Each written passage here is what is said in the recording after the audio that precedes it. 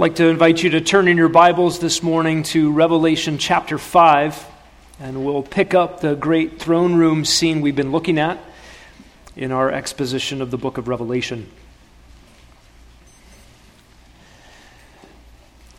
Smokey the Bear said, "Only you can prevent forest fires."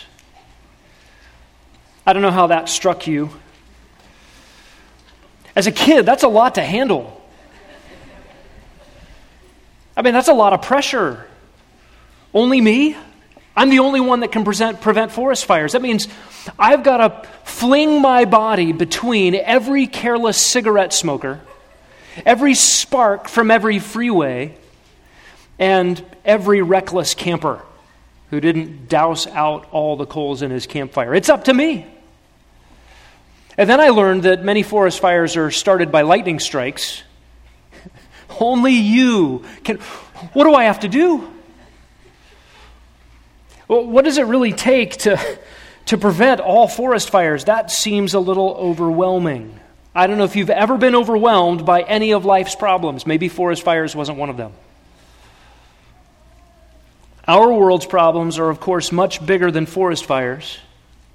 And whose job is it to fix them? Who will end the madness of addictions?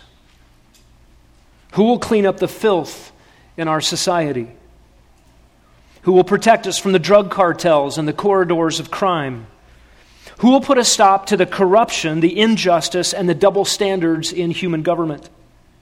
Who will dethrone the oppressors, those entrenched in power, who enrich themselves by backroom deals and insider trading? Who will dislodge bloated bureaucracies and big tech? Who will bring an end to the ceaseless machinery of war incited by the lust for power and the greed of the military-industrial complexes? Who's going to cure cancer and end world hunger? Who will stop the slave trade and human trafficking? Who can stop deforestation and pollution? Who's going to protect us from mudslides, earthquakes, tornadoes, hurricanes, volcanoes, tsunamis, droughts, and famine? Our world is cursed. God has cursed it because of human sin. This is not the Garden of Eden. Humanity got kicked out when we rebelled against God, and no matter how hard we try, no matter what human ingenuity we put to it, we will never be able to reverse the curse. The great philosopher, King Solomon, asked the rhetorical question, who can straighten what God has bent? Ecclesiastes 7. If it's a rhetorical question, the answer is no one. What if it's not rhetorical? What if there's an answer to that question?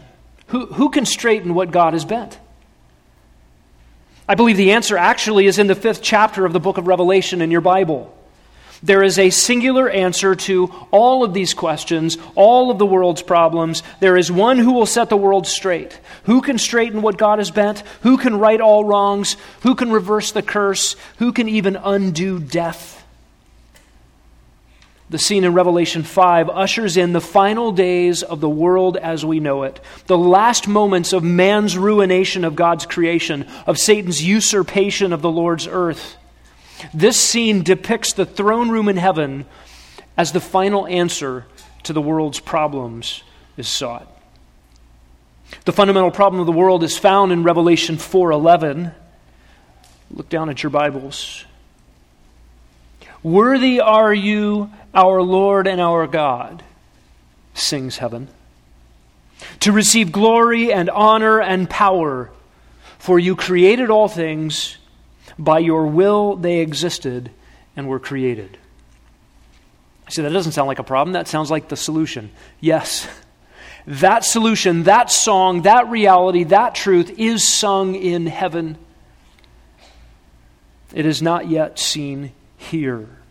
The Lord God, the Almighty, is worthy to receive glory and honor and power because He created all things. But according to Romans 1, we did not honor Him as God. We exchanged His glory for corruptible things, and we worshiped and served the created thing rather than the Creator who is forever praised.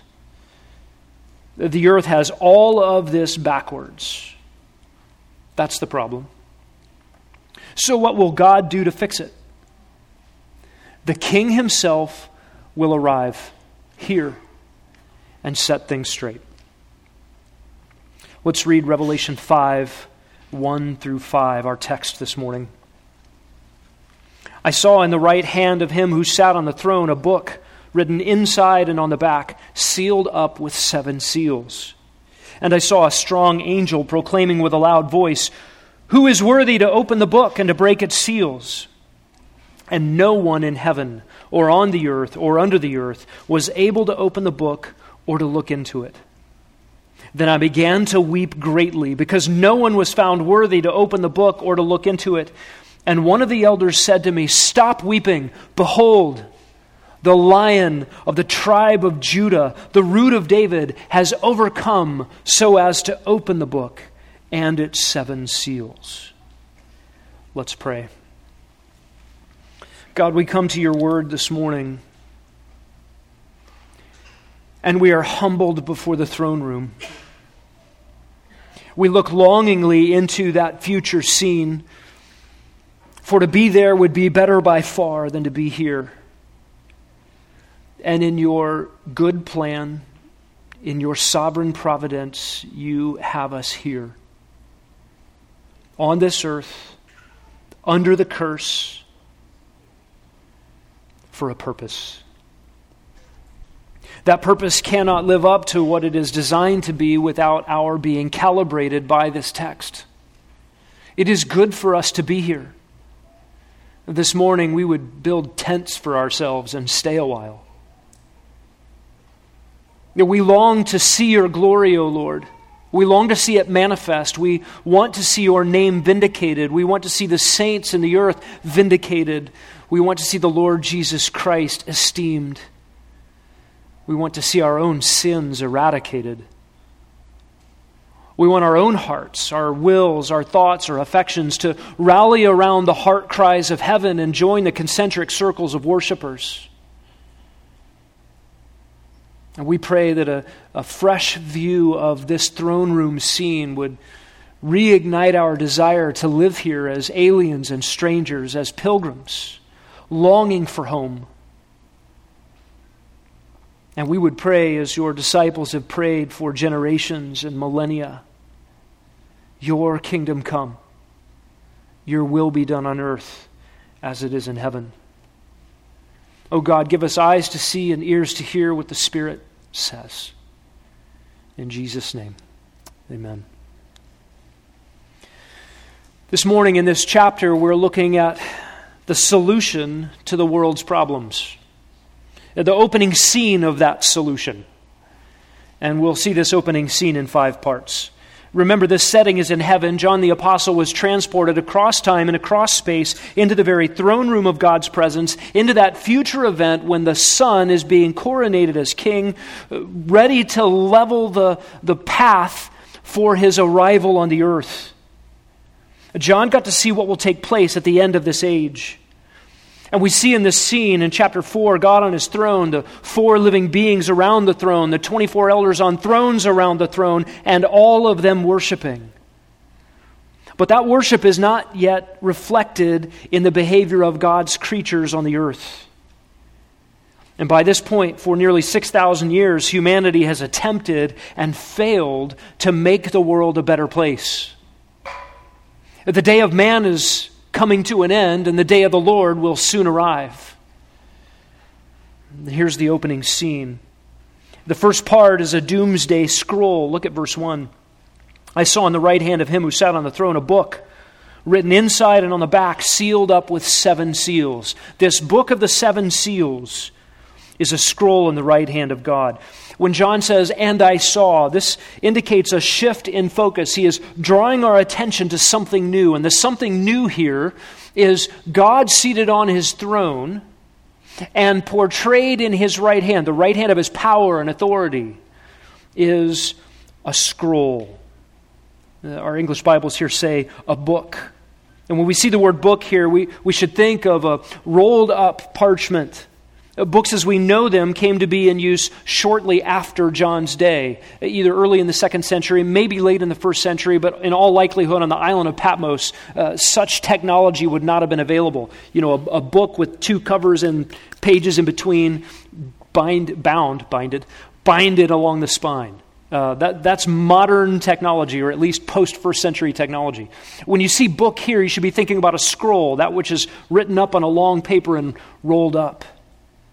And this scroll was written on the inside and on the back. Okay, that doesn't make sense if it's a book anyway. But on a scroll, you can understand how on the inside, that which is rolled up and covered by the inside parts could be written on, and then the outsides also written on. In other words, this scroll is full of information. The outside writing may indicate that it is just full of data that is coming. It also may help us understand what kind of document we're dealing with. Why is there writing on the outside and the inside? We'll come to that. And this scroll is sealed up with 7 seals. Ancient documents were secured. They didn't have encryption, but they had soft seals, either moist clay or melted wax, then stuck with an impression that would dry and harden, and it would keep a document closed, and only the authorized recipient, the intended recipient, was allowed to break the seal, open the document, and read it. And sealed here is an intensive form of the word. This book, this scroll, was really sealed, intensely sealed, with 7 seals. It is seriously sealed up. And not just 1 seal on this document, but 7 seals. Notice chapter 6, verse 1. The Lamb broke one of the 7 seals.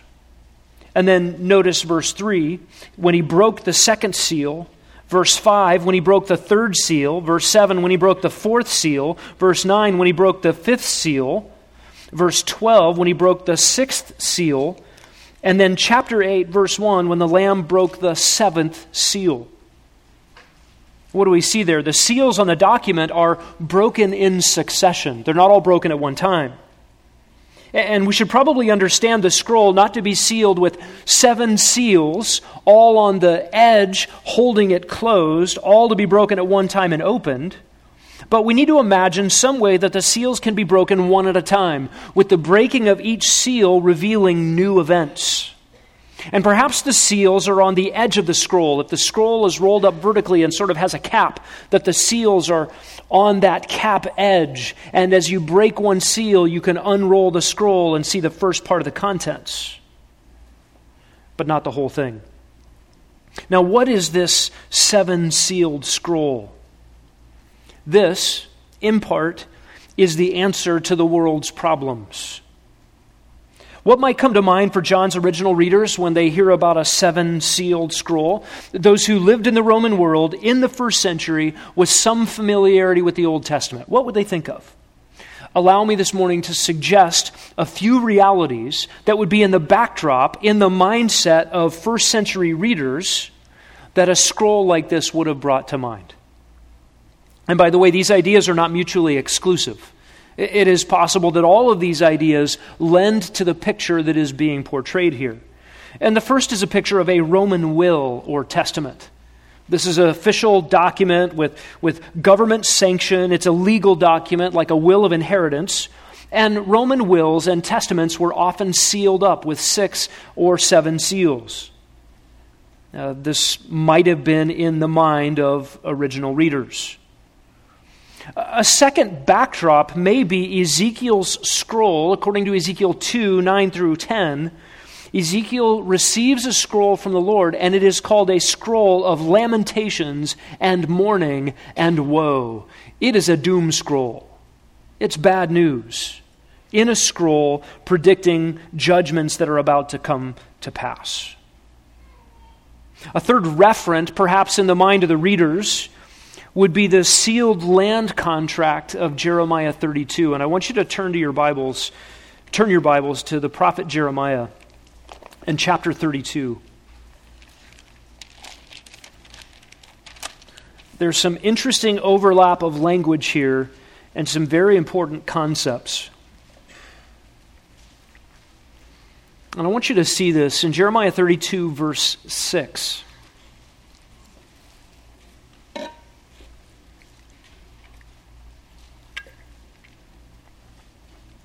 The prophet reports this. The word of Yahweh came to me, saying, Behold, Hanamel, the son of Shallum, your uncle, is coming to you, saying, Buy for yourself my field, which is at Anathoth, for you have the right of redemption to buy it. Then Hanamel, my uncle's son, came to me in the court of the guard according to the word of Yahweh and said to me, Buy my field, please, that is at Anathoth, which is in the land of Benjamin, for you have the right of possession, and the redemption is yours. Buy it for yourself. Then I knew that this was the word of Yahweh. I bought the field, which was at Anathoth, from Hanamel, my uncle's son, and I weighed out the silver for him, 17 shekels of silver. I signed and sealed the deed and called in witnesses and weighed out the silver on the scales. Then I took the deeds of purchase, both the sealed copy containing the terms and conditions and the open copy. And I gave the deed of purchase to Baruch, the son of Neriah, the son of Maaseiah, in the sight of Hanamel, my uncle's son, and in the sight of the witnesses who signed the deed of purchase, before all the Jews who were sitting in the court of the guard. And I commanded Baruch in their presence, saying, Thus says Yahweh of hosts, the God of Israel, Take these deeds, this sealed deed of purchase and this open deed, and put them in an earthenware jar, that they may last a long time. For thus says Yahweh of hosts, the God of Israel, houses and fields and vineyards will again be bought in this land. This is an interesting scene. We discover in this scene that Jeremiah is going through a legal process of purchasing land from a kinsman. And he's purchasing this land that will soon be overrun by the Babylonians during the Babylonian captivity. And he takes 2 copies of the land contract. One is sealed up, that is only to be opened by the rightful owner, the authorized recipient. And the other is an open copy to be read by those who would read the contract and understand the terms. They would know who could and who could not open this land contract. This is interesting because Israel is being exiled out of the land. You could think this is a terrible time to buy property. And God commands the prophet, buy property. In this spot, in your allotted portion, according to your family lineage and inheritance. And Jeremiah does. This is a tangible proclamation of faith in the promises of God. Look back at Jeremiah 25 and verse 11.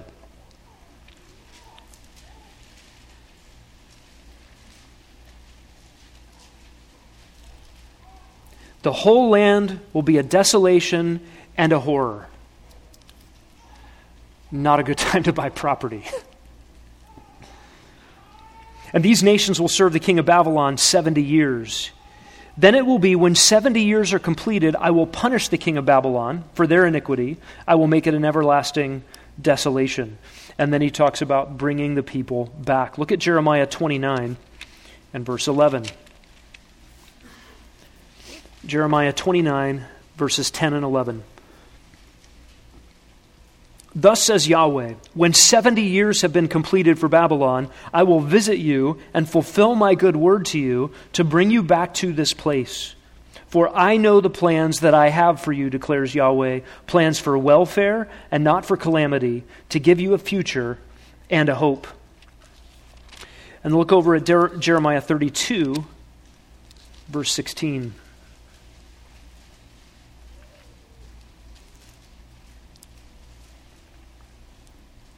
After I gave the deed of purchase to Baruch the son of Neriah, then I prayed to Yahweh, saying, Ah, Lord Yahweh, behold, you have made the heavens and the earth by your great power and by your outstretched arm. Nothing is too difficult for you, who shows loving kindness to thousands, but repays the iniquity of the fathers into the bosom of their children after them. O great and mighty God, Yahweh of armies is his name, great in counsel, mighty indeed, whose eyes are open to all the ways of the sons of men, giving to everyone according to his ways and according to the fruit of his deeds. What does Jeremiah say after he buys the land, seals the contracts, and puts them in the ground? God keeps his promises. God is bigger and more powerful than geopolitics. He's got the whole world in his hands. And if God says, own this piece of land and I'm going to bring you back to it, Jeremiah banks on it. And the deeds of land ownership are a tangible manifestation of his faith. Jeremiah's land contract was a demonstration of the promises of God, 2 copies buried together, one sealed only for the authorized recipient, for Jeremiah and his descendants, the other open for public understanding of the terms. Jeremiah here was acting out the stipulations for a kinsman redeemer laid out in Leviticus 25. That is, if a piece of land was in jeopardy according to the allotted portion, according to tribes, a close relative was to redeem or purchase that land that was in jeopardy so that the allotted family inheritance would not pass out of the tribe, not pass out of the family, not pass out and be lost. And only a close kin could make the purchase. And that one was referred to as a kinsman redeemer. Jeremiah's land contract, made before the Babylonian captivity, was a public declaration of faith that God would keep his promises and the inheritance and the land allotments would stand. It's an interesting image behind a sealed scroll in Revelation chapter 5. This image and the language used both by John and by Jeremiah has led many to describe perhaps another background of the scroll in Revelation 5, and that background is the title deed to creation itself. A title deed not to a little piece of property in the tribe of Benjamin for the prophet Jeremiah, but the title deed to all of the earth that belongs to its rightful owner, but is overrun by usurpers and rebels at present time. This thought builds on the idea of Jeremiah's land contract. It sees the 7-sealed scroll of Revelation 5 as the title deed to the earth. Originally, God placed man on the earth to fill it, subdue it, and to rule with sinless, selfless governance as God's sub-regent in creation. And very early on, humanity failed. With sin in the heart, mankind has, for all of our history, sought to reclaim the earth, but not as authorized governors stewarding God's good rule, but rather negligent or brutal. Man's lordship of the earth falls to one of those 2 poles quite easily. We are either lazy or lording. We pollute the earth or we worship it. We cannot get this right apart from God. Now, Satan is now the god of this world, and his is a dominion of darkness. God's image bearers are woefully compromised, handicapped, incapacitated by sins of every kind, selfishness, greed, idolatry, and malice. And as a result, the whole creation groans, longing to be set free from its slavery to corruption. And according to Romans 8, when will the creation which groans under the sin of humanity be set free? When humanity is conformed once again to the image of God. Specifically in Romans 8, conformed as sons to the image of Christ, who is the image of God. As mankind goes, so goes the earth. And God holds the title deed to the earth, and man must rule the earth. But mankind is in captivity to the prince of darkness. In Jeremiah's day, the Babylonians would lay waste to Jerusalem and the land of Israel, leaving it in ruins. But the promise of God was for the restoration to its rightful owners. This holds for the whole earth. The earth itself shall be returned to its rightful owner. The title deed is sealed up. The only authorized recipient can break the seals. And when that one opens the seals and enacts the land contract, the usurpers will be tossed out. The rightful owner will take up residence, and his house rules will make for peace and prosperity across the globe. Now, the text of Revelation 5 does not say anything about a title deed or the reclamation of the earth by authorized ownership. However, that is precisely what happens as a result of the opening the scroll of 7 seals. That is exactly where the book of Revelation goes, culminating in the owner's return. He will take up residence, he will punish his enemies, and the usurper will be incarcerated. That is where the book of Revelation goes. That leads us to the answer to the question, what is this scroll? I believe this scroll calls to mind a Roman will and testament. It reminds readers of Ezekiel's scroll of woe. I think it brings up to mind those images of Jeremiah's captivity land contract. And I don't think it's a far leap to see this scroll as something of a title deed to the earth. But none of this touches on the contents of the scroll. The contents of the scroll are the unfolding judgments of God. These unfolding judgments of God which prepare the way for the king's arrival to the earth, to take ownership, to rule, to reign. And what is written on the scroll are not the fine print details of a land contract. They're not the legalese of a title deed or of a testament. What is written in the scroll are events. Specifically, the future cataclysmic events that bring about the solution to all the world's problems. The future historical events which Revelation 6 through 22 detail for us. What's in the scroll is the progress of God's redemptive plan. And his redemptive plan includes a judgment of rebellious earth dwellers. It includes the eviction of the great usurper, the god of this world, the liar from the beginning, the murderer of humanity, the enemy of God and man, the serpent of old, the great dragon, Satan.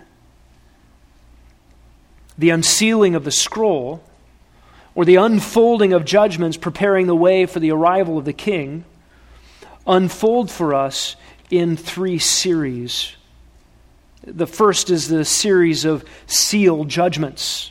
Each one of the seals opens, and when you get to the 7th seal in chapter 8, verse 1, that 7th seal results in the opening of 7 more judgments called trumpet judgments. At the 7th trumpet judgment in chapter 11, verse 15, no specific cataclysm occurs except the opening of further judgments, 7 bowl judgments. And when you get to the 7th bowl judgment, what unfolds is the culmination and the ending of the age of man. In final, obliterating, cataclysmic, heavenly judgments against those who dwell on the earth. All of that, of course, wraps up in the personal return of the king to his earth. These 3 series of judgments, from seal judgments to trumpet judgments to bowl judgments, work something like a telescope, working their way out one from the other. They are all wrapped up in this scroll of the seals. According to chapter 6, verse 16, this is called the wrath of the one sitting on the throne. This scroll, this book of the 7 seals, is indeed the doom scroll for humanity. When the seals are broken, the contents of the scroll will not be read. The contents of the scroll will be executed. What the prophet Daniel was told to seal up must now be unsealed, meaning the events foretold must come to pass. And as Robert Thomas has written, the consequences of this scroll's contents are immeasurable and eternal.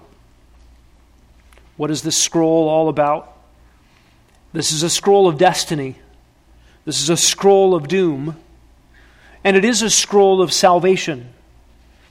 Its contents are the successive prophetic events that detail how God's judgment and his redemptive plan for the earth will unfold. How the rightful king will take possession of his creation. The second part of this opening scene is an angel's question. This is in verse 2. Look down at your Bibles. I saw a strong angel proclaiming with a loud voice, "Who is worthy to open the book and to break its seals?" John begins this verse again with the phrase, "and I saw." It's a shift in focus. It draws our attention to something new, and this is dramatic. John's attention is now drawn to a strong angel, an angel that's unnamed here. It does indicate that there are varieties of angels, ranks of angels, classes, strengths. And this angel is proclaiming with a loud voice. This is a booming proclamation. Now consider the setting. John has been transported from the Isle of Patmos in the first century into the future, into the throne room of God, into this coronation scene. And his attention is drawn to an angel. After all that he's seen, after all that he's heard, after all that he's witnessed, this angel's voice steals away his attention. This is an important question. This proclamation comes this way: who is worthy to open the book and its seals? In other words, someone needs to do something with this scroll. The scroll is not designed just to remain in the right hand of the one who sits on the throne. It must be opened. Its contents must be executed. Remember chapter 4, verse 1?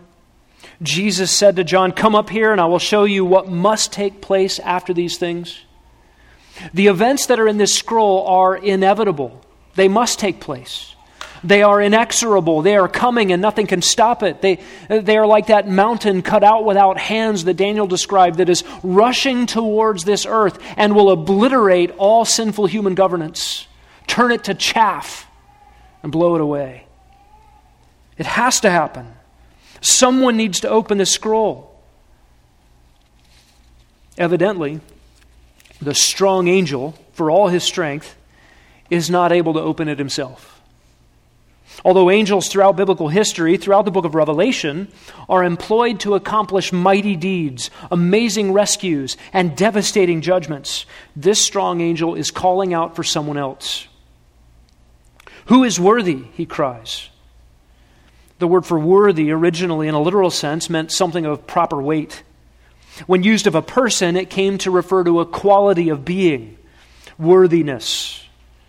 And the question here is, who, by their weight of character, by their quality of being, by their virtue, has the ability and the authority to open this scroll and to break its seals? Now, if the contents of this scroll were merely information, just something to read and proclaim as a herald, then I suppose that many could qualify. God used angels to proclaim tidings, prophets to convey the words of God, even a donkey to reveal his will. The sun, moon, and stars, in fact, all of nature, shouts the glory of God's existence and his power, his eternal power and divine nature, his various attributes. And the human conscience whispers conviction in the heart.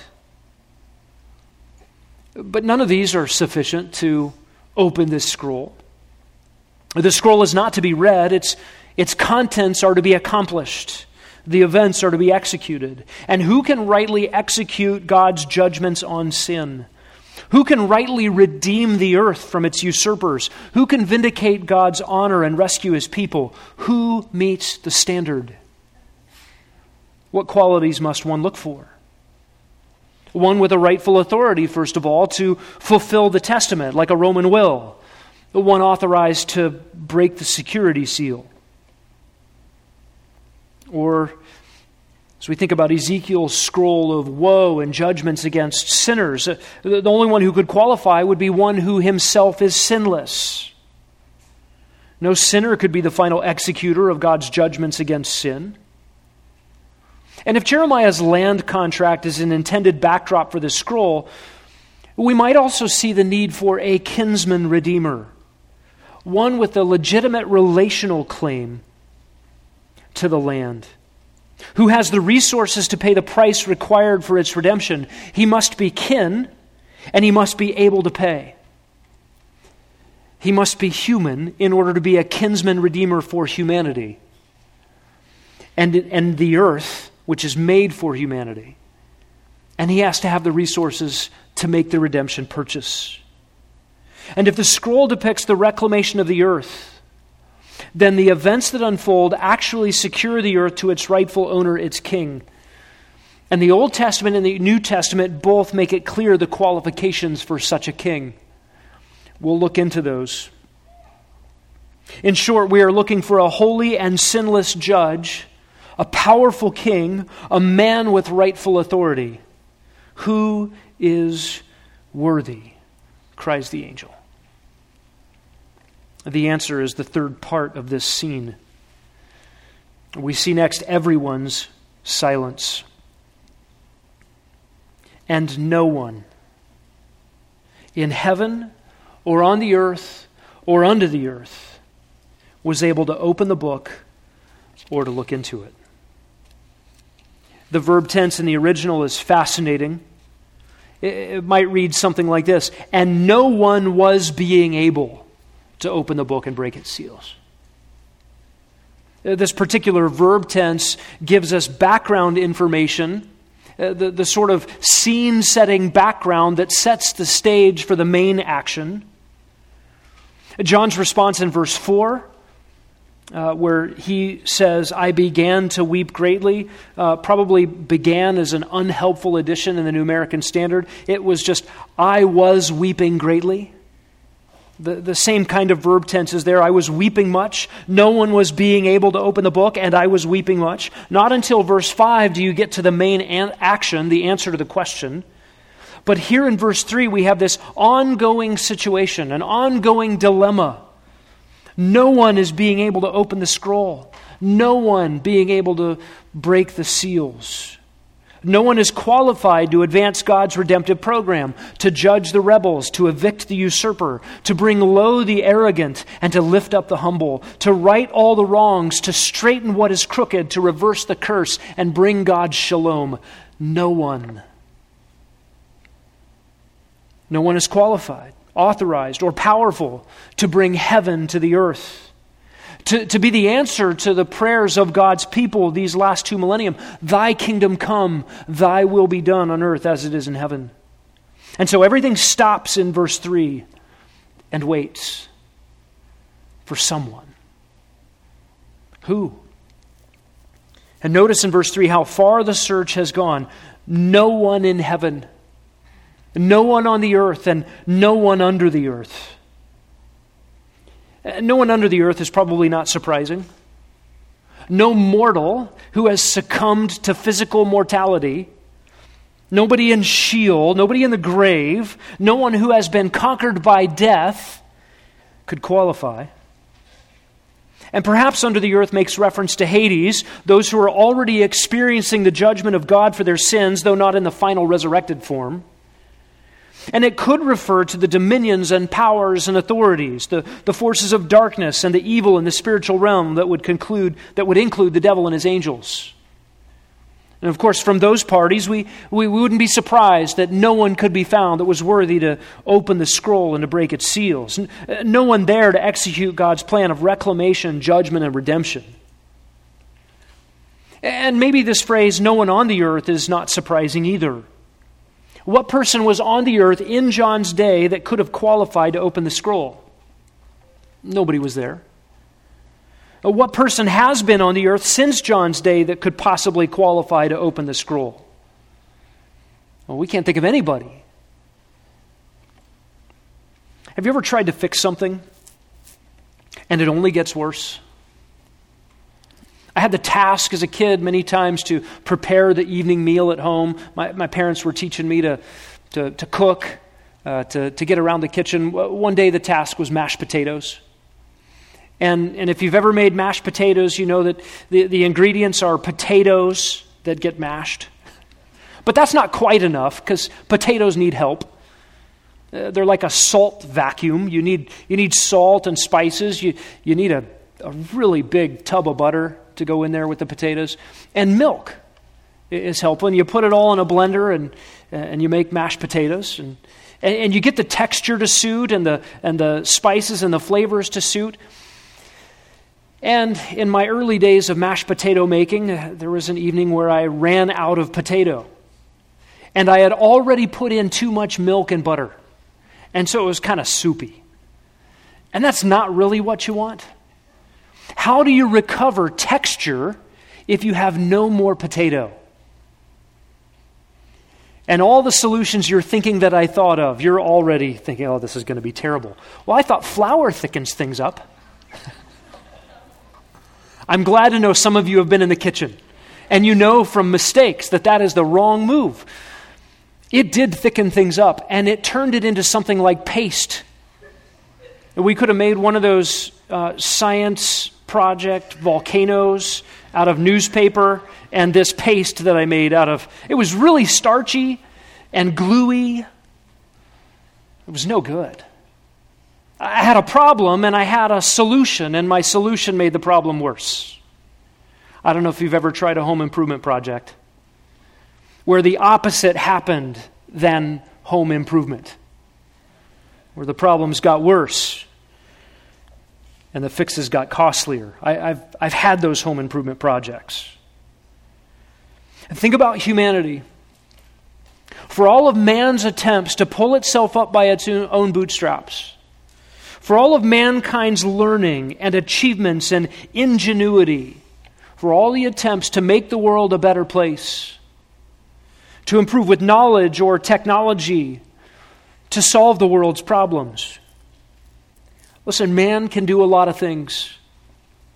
There are vestiges of the glory of God in man that remain, even though the image of God in man is marred, as Calvin said, beyond all recognition. There is still a semblance of what man could be. There is a premonition, if you will, of what man will be. But man does not have the character, the power, the knowledge, the truth, or the authority required to reclaim the earth to its proper function. Man can't fix the curse. Pastor Todd Dykstra has said, there has been a constant effort on the part of man to win the earth back, believing that the scroll of human destiny lies in the hands of man. And every attempt is a failure. And we get enamored with our own progress. We love the Industrial Revolution. We love mechanization.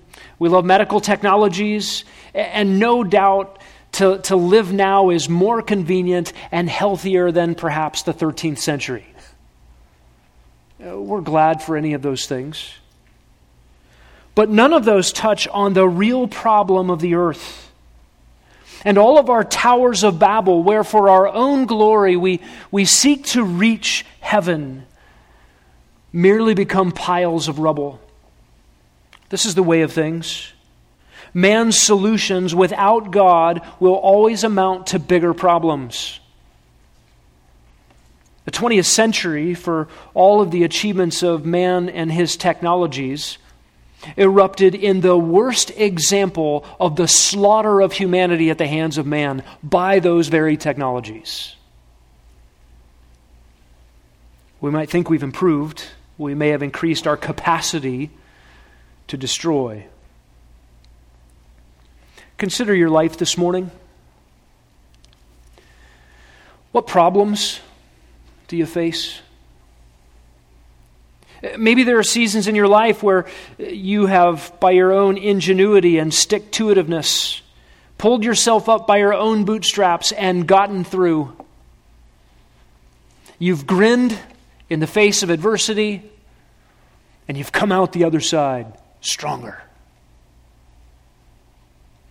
I would suggest to you that every attempt to get through life without God at best could be a temporary victory, and not a true one. If you're in a mess right now, you need to know that your solutions to life's problems will never fix life's problems. Because the problems run deeper than your circumstance. You might think, my problem is I need a better job, I need more income, I need a different spouse, I need better kids, whatever it is. And your fundamental problem is you need a righteousness you don't have access to in yourself. You need supernatural power for living you don't have all on your own. You need a cessation of rebellion against your Maker, and you need to be in a right relationship with Him. Seek first God and His kingdom. All these things will be added. You get that formula backwards, and you will forever spin your wheels trying to solve life's problems with human solutions. You will always be found wanting. There's a reason there is always a market in our world for self-help gurus, instruction manuals, and influencers. We're looking for somebody who has the secret. And nobody does. except the Lord. And it's no secret. It's out in the open. You were made for eternity. You were made to know God. You were made in His image to reflect His glory. And when you stiff-arm God's glory and God's honor, and you instead worship and serve the created thing rather than the Creator, when you dishonor God, you will dishonor the humanity and the existence for which you were created. You will forever be frustrated. You will always remain under the curse of God, who has bent the universe so that you can't get from it what God originally designed. You were made for Him. Until that is squared away, your life will always meet dead ends. And the answer is simple. The answer is the gospel, the good news that God Himself came to the earth in the person of Jesus Christ to solve our fundamental problem, to take the sinfulness of sinful humans upon Himself as an innocent substitute and take them to the cross and hang midair and be crushed by His Father to actually pay for them all the sins of everyone who would ever believe, to set you free from the judicial action of God against your sin, from the slavery to the power of sin, and one day even from the presence of it. If you believe in Jesus Christ, if you place your faith in Him, if you belong to Him, you have the answer. And it's the answer in the opening salvo of what God has done to fix the world. He fixes believers at an individual level. And there is a day coming when the King who came and was killed on a cross will be seen truly as the King of Kings and return to the earth. In Revelation 5:3, we have a non-answer from under the earth. We have a non-answer from the earth. But the silence in heaven is striking. Did you see that? No one in heaven is able to open the scroll and break its seals. The strong angel with the booming proclamation was silent. Those 24 elders on thrones around the thrones, casting their crowns before Him, are speechless. The 4 living beings remain at their post.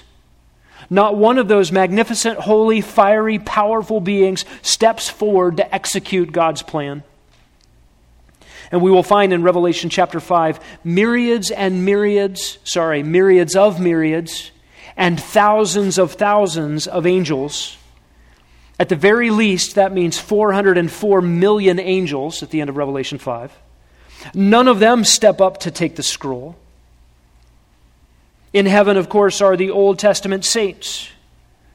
Noah, Abraham, Moses, David, Isaiah, Daniel, the first Adam. They are all silent. None of these, though now perfected, are qualified. No sinner, not even a forgiven one, could execute this future. It was man's sin that lost the world.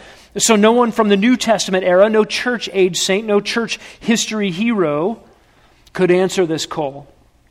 No one in heaven was being found. The silence in heaven and on the earth and under the earth makes it clear that all are waiting for the only one credentialed to redeem the earth.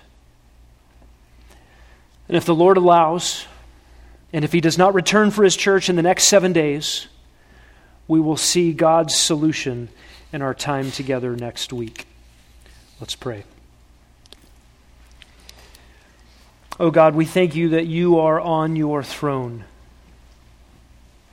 that You have not yielded control of the universe in any ultimate way to the God of this world, to the prince of the power of the air, to any human despot, to any election cycle, to any circumstance, to any cancer or trial or difficulty.